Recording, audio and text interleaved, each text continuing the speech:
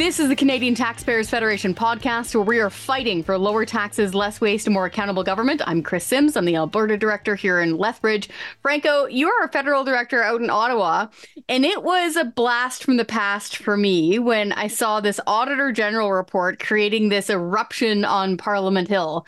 This time, though, it's not the sponsorship scandal. It's what's being called ArriveSCAM. Walk us through this. How did we get here, and why is the Governor General's bombshell report such a bombshell? Yeah, the Auditor General's report, look, we all knew it was bad. Yeah. And it's even worse than what we all thought, okay? So first, cash on the dash. What was the cost to taxpayers? Now, remember, when it was first launched in April 2020, ArriveCAN was $80,000. Now, the Auditor General says that the costs are likely around $60 million. But hold on a second. That's just the amount of money being outsourced. The internal costs are like an extra $15 million. So we're looking at potential costs for ArriveCAN potentially around $75 million. Now, why do I keep saying potentially? Because the Auditor General, folks, said that the records were so bad, the documents were missing, that even the Auditor General's office couldn't actually figure out how much money the government was spending on this app. So let me just recap. Yeah. ArriveCAN started out April 2020 for about $80,000.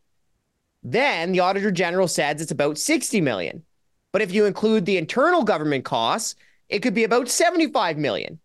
But even then, we don't know because the records are so bad. This is exactly the role of the Auditor General, is to be a watchdog for the receipts and the bookkeeping on behalf of Canadians. So for folks who don't know, the Auditor General is an independent arm's length, basically an officer of Parliament. It is their job, no matter who he or she is, to keep the government on the up and up when it comes to things like this. But some of the language that I was reading coming from the Auditor General here was alarming. And every now and then you'll get a report of, they're slipping up on this or that. But to me, this was going into Sheila Fraser territory, where she was reporting way back then on the Chrétien Liberal government, eventually became the Paul Martin government, saying, where are the receipts? Where is the money going? This is gigantic. Was that the vibe in Ottawa when this thing dropped? Yeah. Oh, yeah. So that was a little bit before my time of really watching politics. So it was crazy because I never really got to experience that. Obviously, I've read about it, but I wasn't really in tune with politics, right? I was quite a bit younger. So when I saw this, I couldn't believe how damning of a report it really was. And just her remarks, even with the national press, when she was being asked, because the national press was even like, well, wasn't it COVID? Didn't the government have to go fast? And she said, no. Just to throw all the rules and procedures out the window, just because there was what she said, an emergency, that does not pass the sniff test. Now, let me say I want to go into two other things here that were just so bad.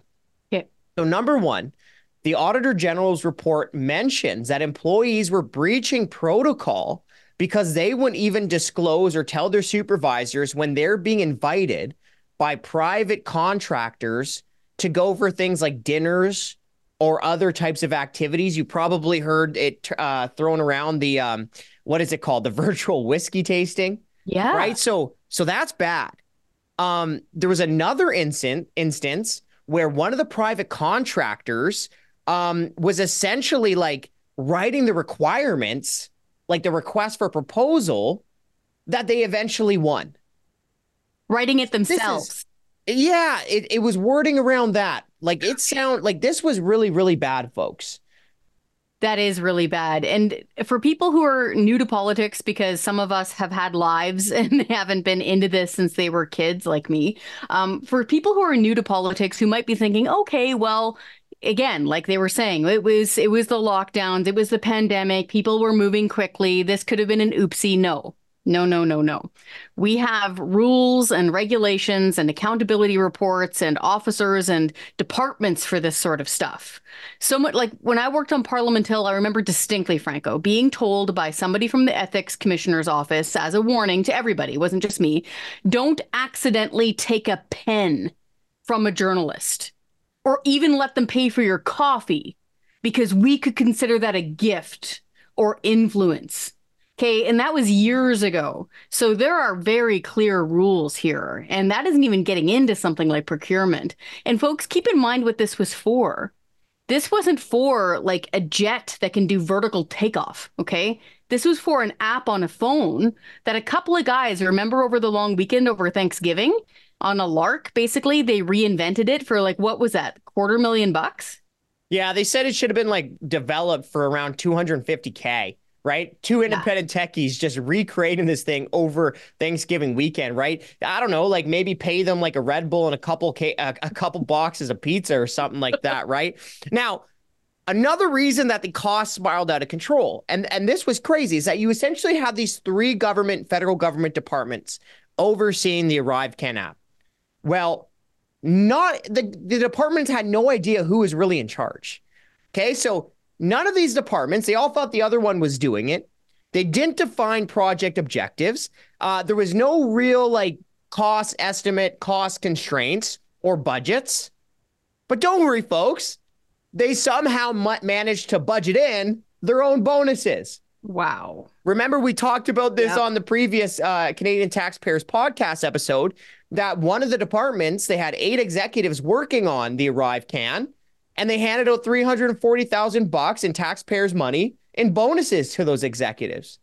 So this is bad. Like the whole Auditor General report, scathing, the bonuses, bad, bad, bad. The fact that the app was launched for about $80K, it ended up costing somewhere between, I don't know, $60 million to $75 million. But the Auditor General can't even say for sure because the records are so bad. Like, this is bad. This is really bad. And it's obviously not over. I know the committee is continuing its work. And now I'm hearing, I think I saw Opposition Leader Pierre Poilievre calling for the RCMP to start looking into this. So folks, stay tuned to this one. That story is not going away. Do you want to have some fun? Do you want to talk about lipstick on a pig, Franco? I sure know you do. So let's do it. Okay, wait. I came prepared.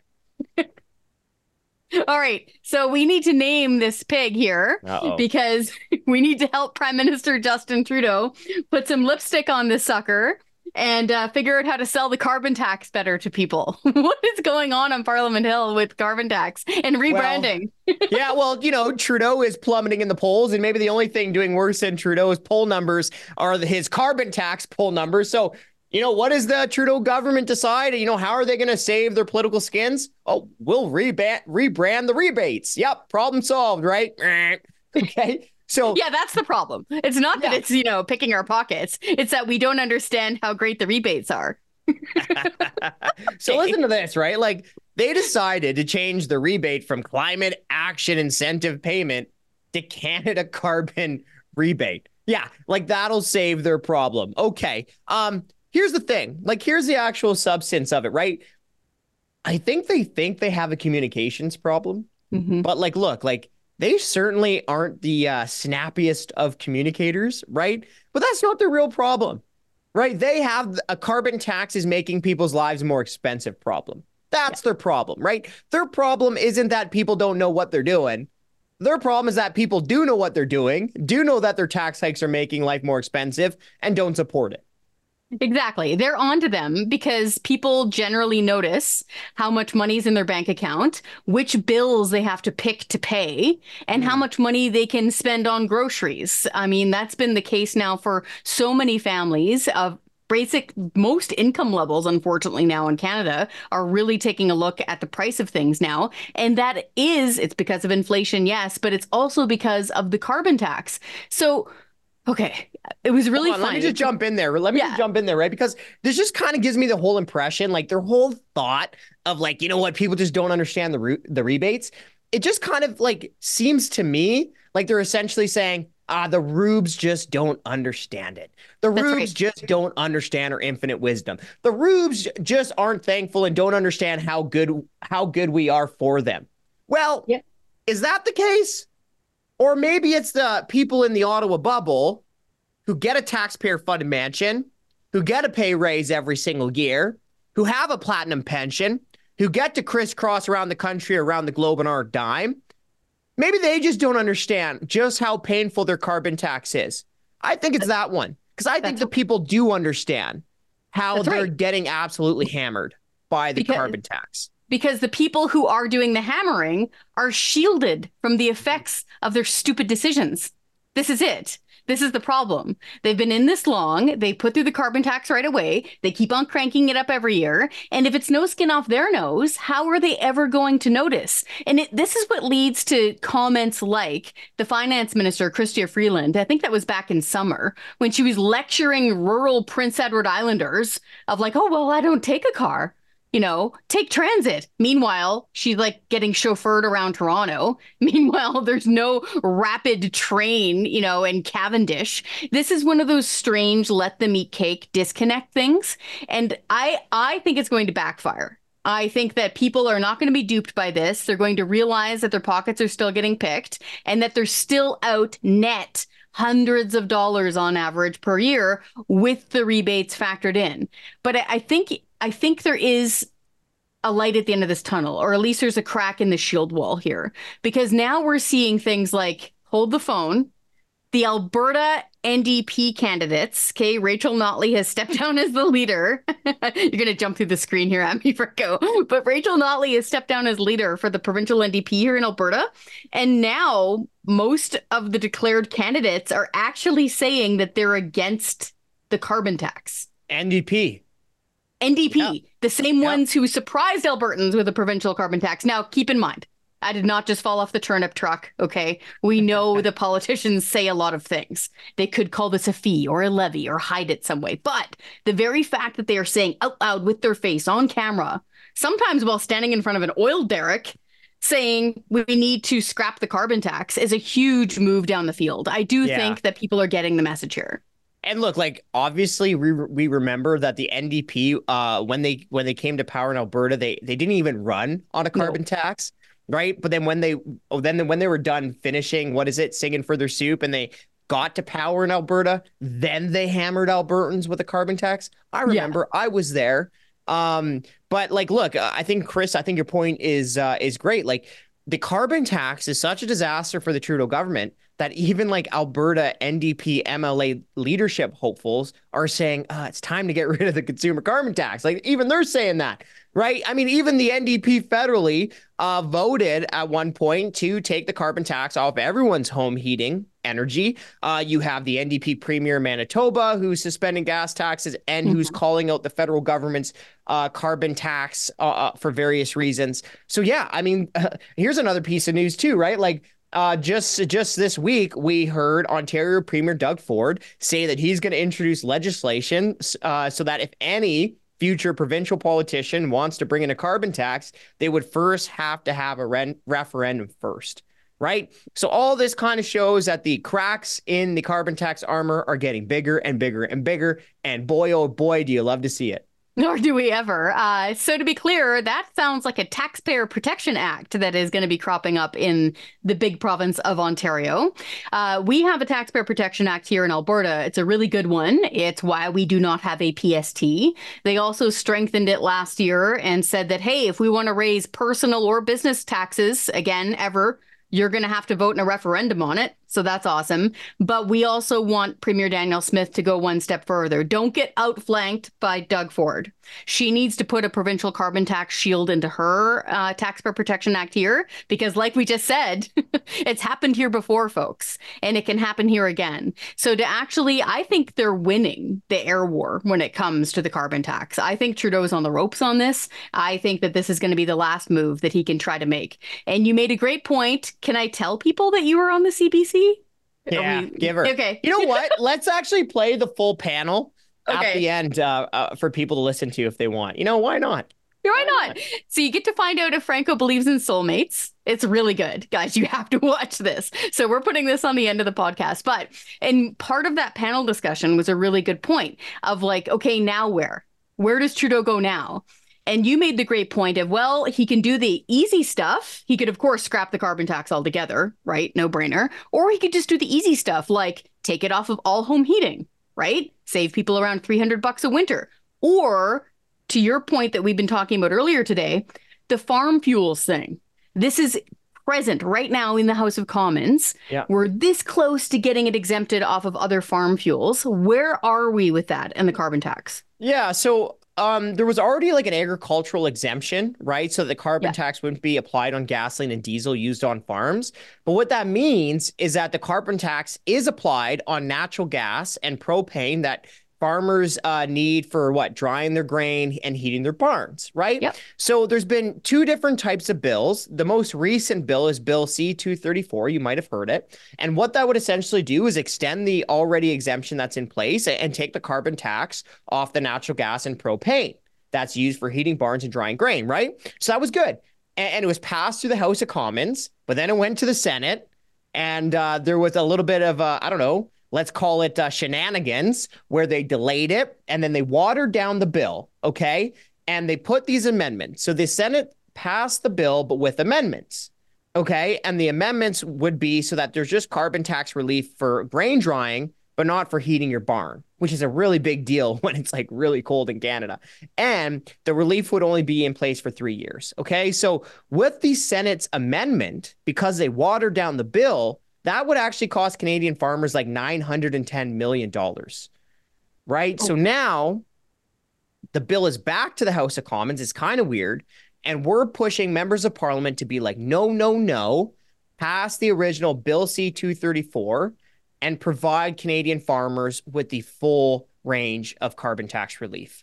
100%. And, just saying, the Senate's got a lot of nerve, like altering this piece of legislation. Unelected.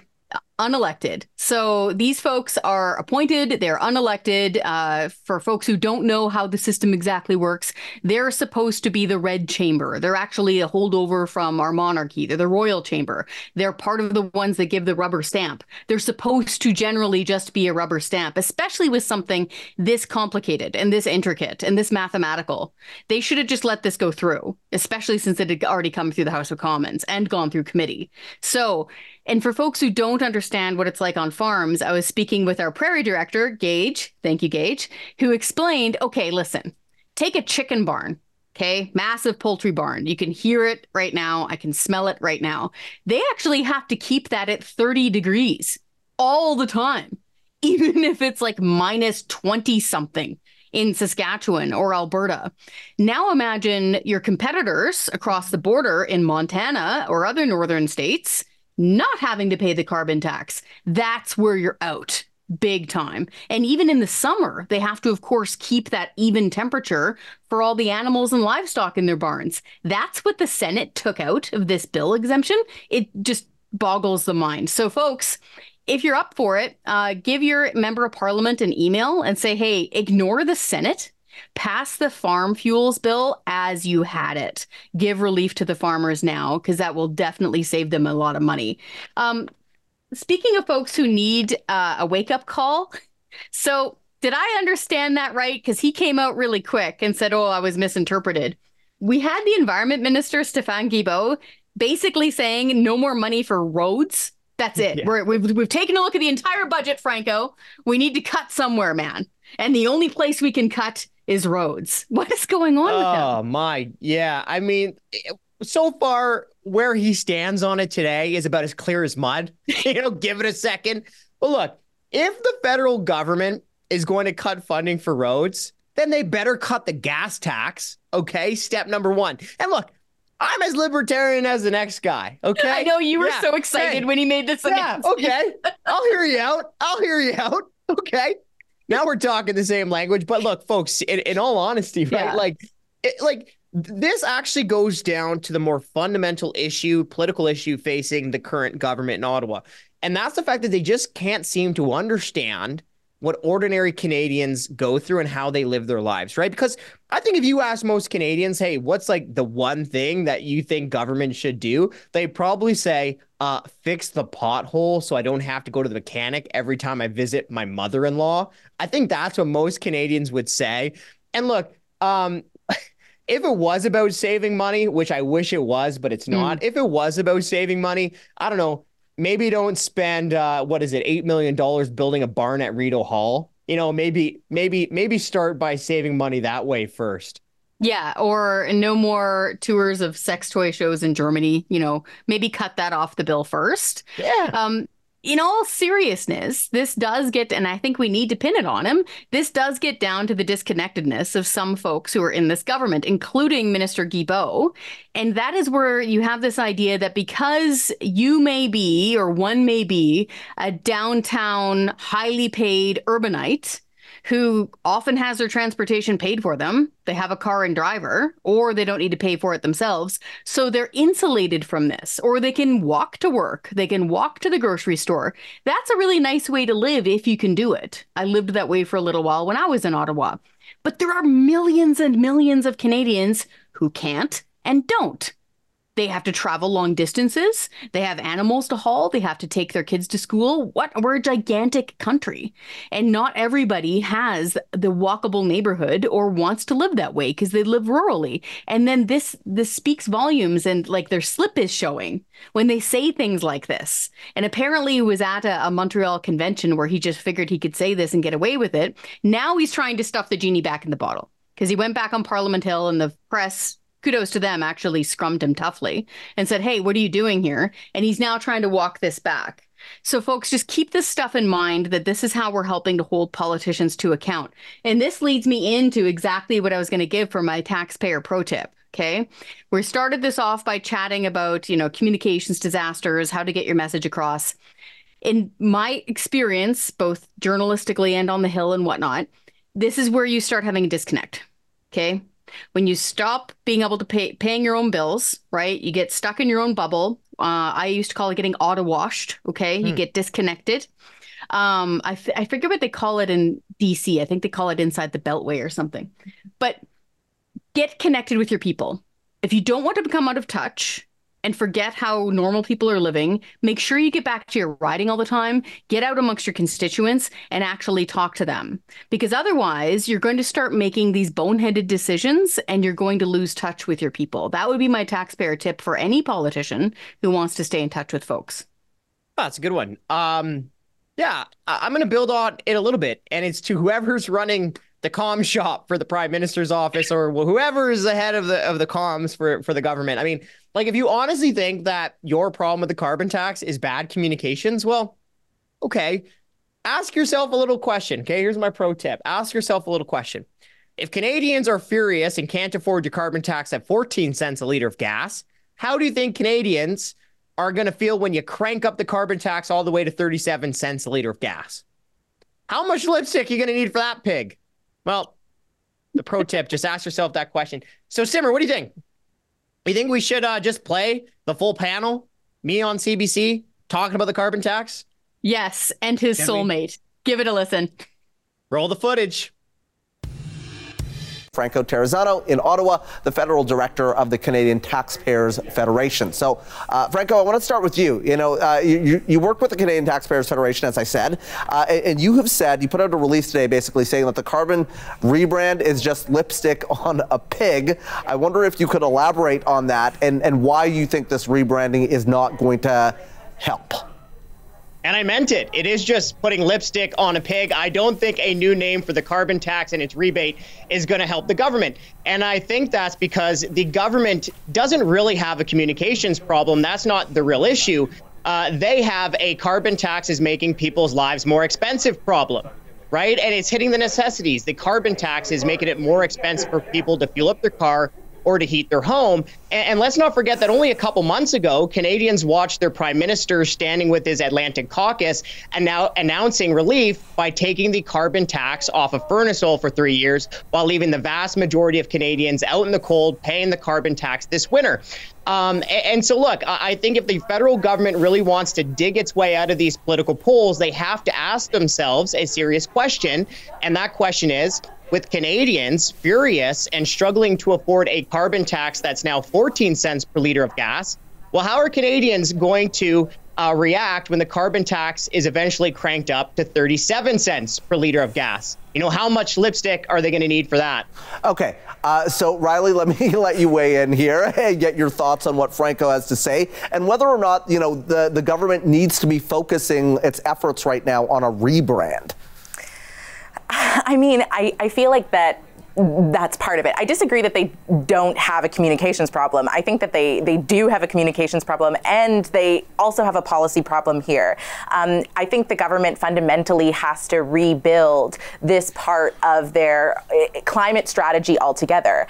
Because it's true that I think the stat says somewhere like 40% of Canadians, when they saw the climate action incentive come into their bank account, they were like, I don't know what this is. I understand it's coming from the government, but 40%. So but do I think them not understanding that, 40% of people not understanding that, is the reason why many people have fallen out of favor with the carbon tax? No, I don't think that's the sole or major reason. They're going to have to do a lot more work, like saying this is how much of a reduction in emissions that the carbon tax has given us, and this is what that means actionably in terms of our combating the climate crisis. These are other things that we are doing. They're like the full-scale communication of this in policy sector needs to be, I think, totally redone. Okay, Charles, let me get your initial thoughts on this and what your co-panelists had to say.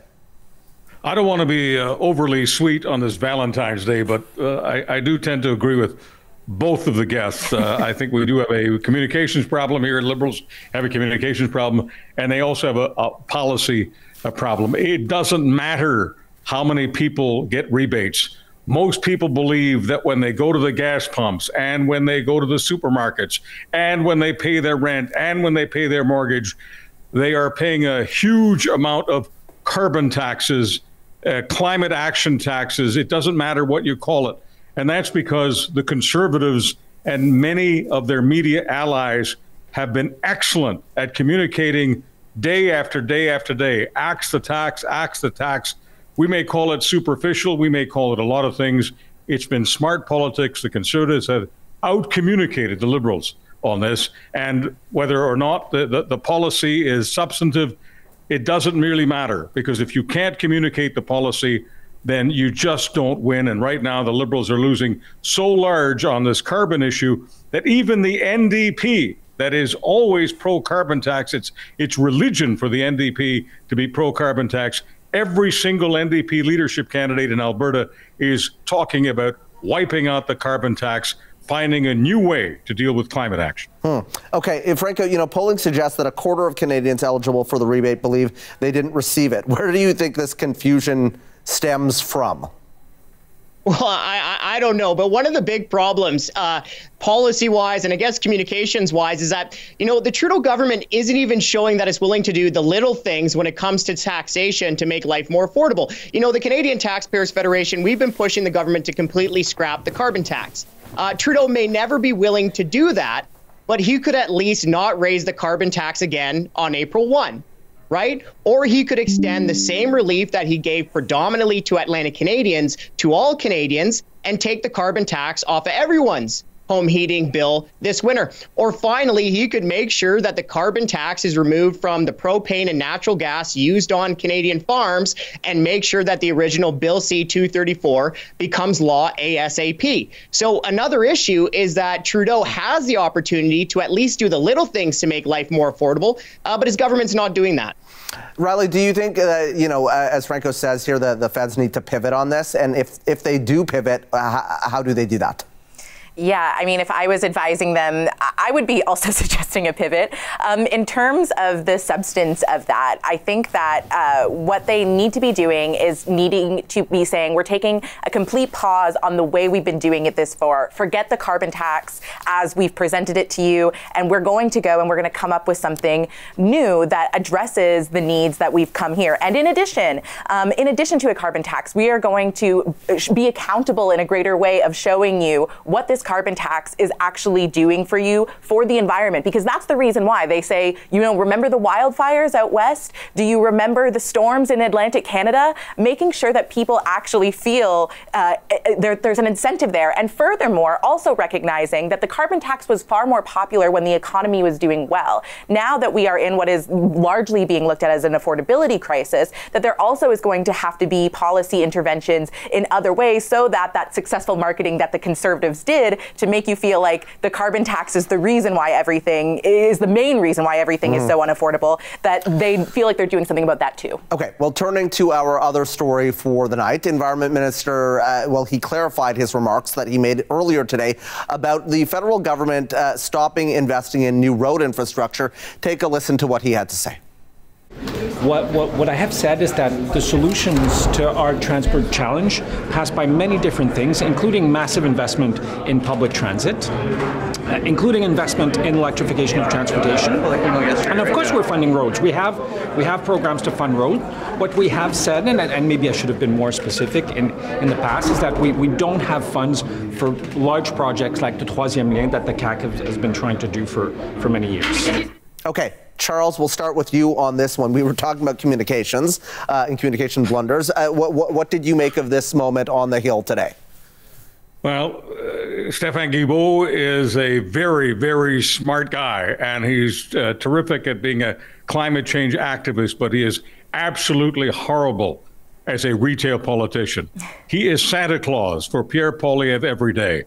Even if Pierre Poilievre didn't have a brain in his body, and even if he didn't have any personality, it's just too easy quoting Stéphane Guilbeault once or twice every couple of weeks and making it out that Stéphane Guilbeault is the hidden agenda for the Liberals. Because every time Guilbeault opens up his mouth and starts lecturing Canadians, and now in that cumbersome speech that he did that he's being quoted on, where he's essentially saying that every Canadian ought to be living in downtown Toronto or downtown Montreal. That's how it comes across. We should do more walking and less driving. As a matter of fact, we shouldn't even put money into major highway projects. It doesn't matter how much he wants to walk it back. There aren't enough Zambonis in Canada to clean up after Stéphane Guilbeault. Okay. Well, I'm going to go to you in a second, Franco, but I want to first get Riley's reaction here, because I see you shaking your head when it comes to Stephen Guilbeault's comments here. Do you think that him saying that he should have been more specific, cleans up this controversy?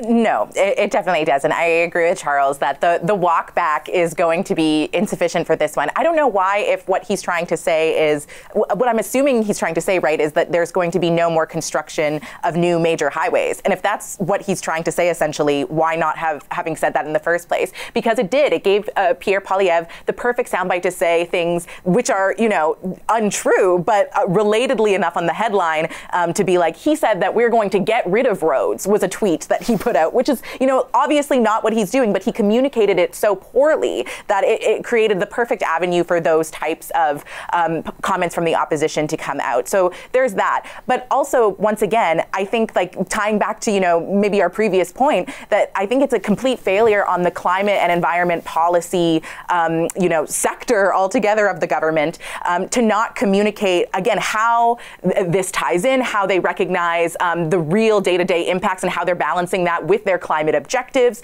There's just so much obscurity that they really need to start picking up, especially as we head towards election era season, I guess. Yeah, election season. Okay, Franco, I'm going to give you the last word to you on this topic. Well, first of all, if the government's going to be cutting spending for roads, they better be cutting gas taxes. But, to a more kind of political point, it makes the government seem like it just doesn't really understand the day-to-day challenges and lives for ordinary Canadians. I think if you ask most Canadians what they actually want the government to be spending money on, I think many Canadians would say, yeah, fix the potholes so I don't have to take the car to the mechanic every time I go visit the in-laws. And, I'm all for finding savings, but I think, hey, maybe we stop spending $8 million building a barn at Rideau Hall before you go after the roads. Or, maybe don't turn an $80,000 app into a $60 million boondoggle. Or, hat tip to the CBC. Let's figure out a way to be able to host a conference in Canada without spending $600,000 on luxury hotel rooms that we didn't even use.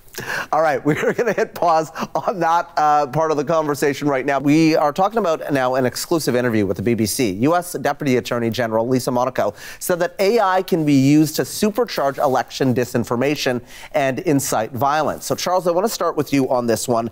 Are you concerned about this? And do you think that AI should have any place kind of in elections, or that governments really should be super focused on making sure that there are sufficient guardrails around this? Well, I wish government had the capacity, the political will and the technological capacity, because this is going to get really, really dangerous. It's dangerous enough right now that social media is absolutely polluted, absolutely contaminated with disinformation and misinformation. People believe all kinds of nonsense in this country and countries all over the world because of robots, algorithms. I don't want to get into all the technical names, but the point is so much of what's on social media right now isn't even close to true, and some of it is bordering on evil. With artificial intelligence, all of this becomes exponentially more dangerous as we put words literally into people's mouths, and we'll have various leaders around the world looking like they're saying the kinds of things that will most definitely incent people to hate, to loathe each other, to loathe countries, to want to make war on countries. It'll be very easy to do. I don't know how easy it'll be for any government to make a change there, but everyone right now who is cynical about the information they get, they'll get exponentially more cynical as artificial intelligence seeps into the drinking water with each day. Franco, obviously the United States watching this closely. How much of a concern do you think Canadian government officials should have when it comes to AI in our elections here in this country? Well, just full disclosure, I really don't know the first thing about the workings of AI. That's way above my pay grade. And also, too, I've never been a part of partisan campaigns, right? So it's tough for me to get into the weeds on this. But one concern I do have is yes, there may be some legitimate concerns for a government around this type of stuff.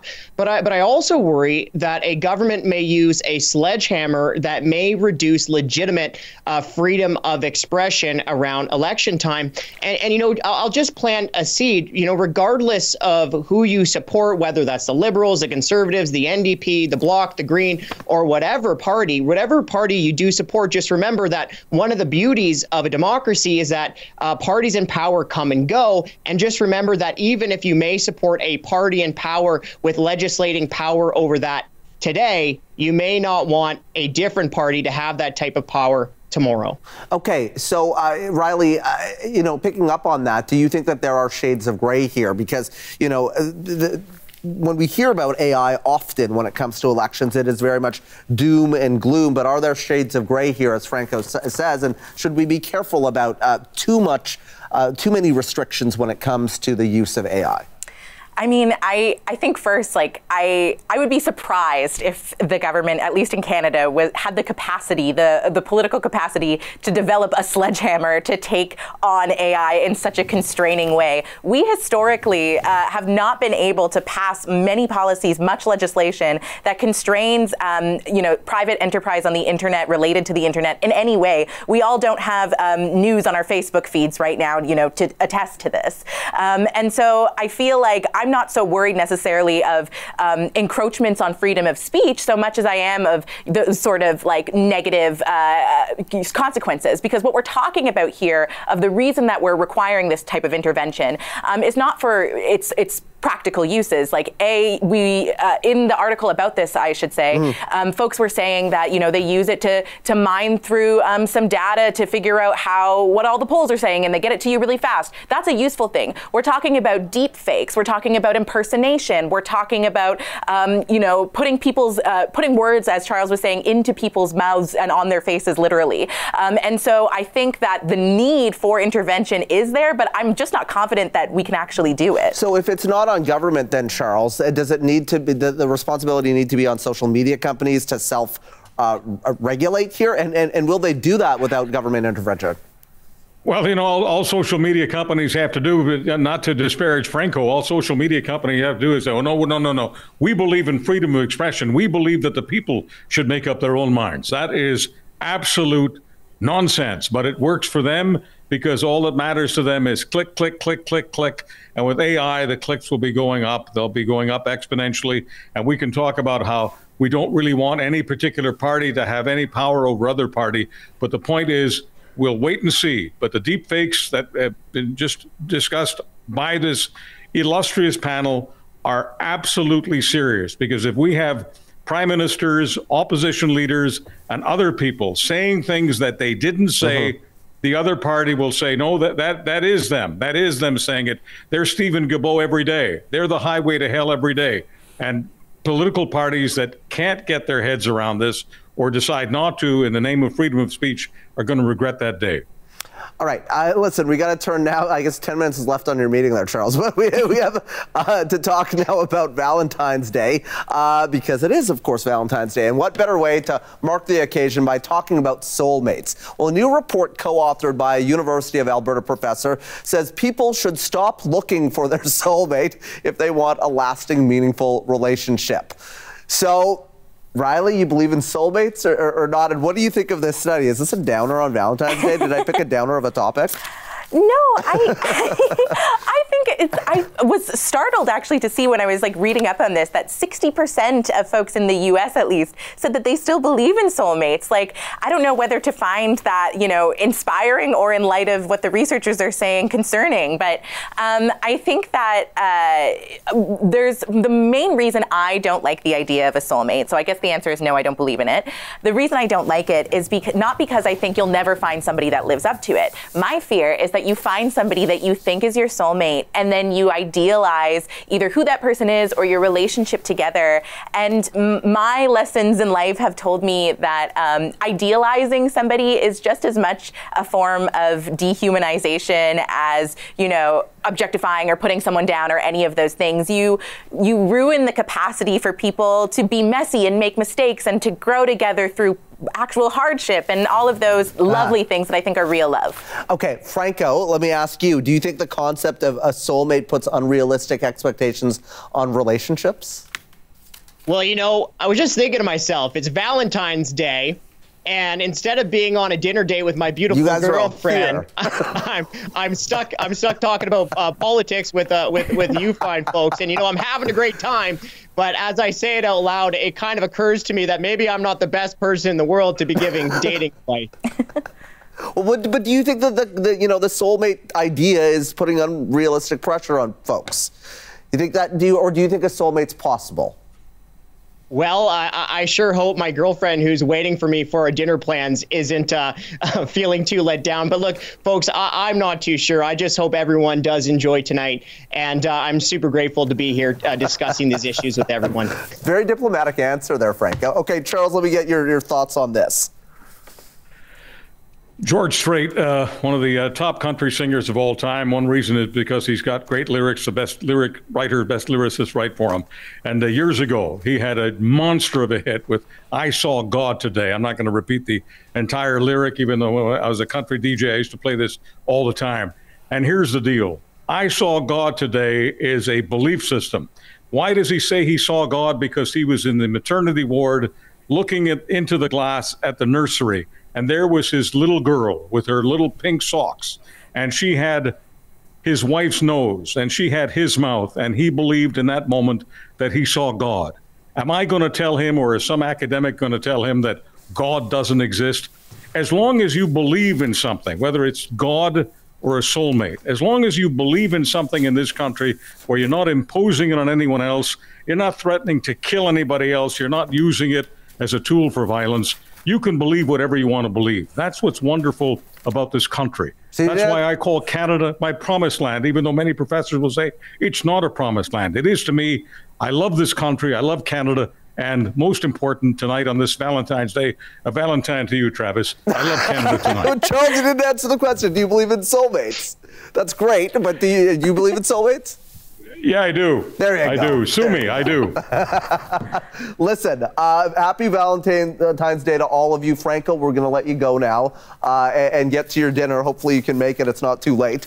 But that is our intersection panel for tonight. Riley Yesno, Indigenous rights advocate and writer. Charles Adler, a writer and podcaster, joining us from Winnipeg this evening. And Franco Terrazzano, the federal director of the Canadian Taxpayers Federation, who is in Ottawa and has got a date to go out on.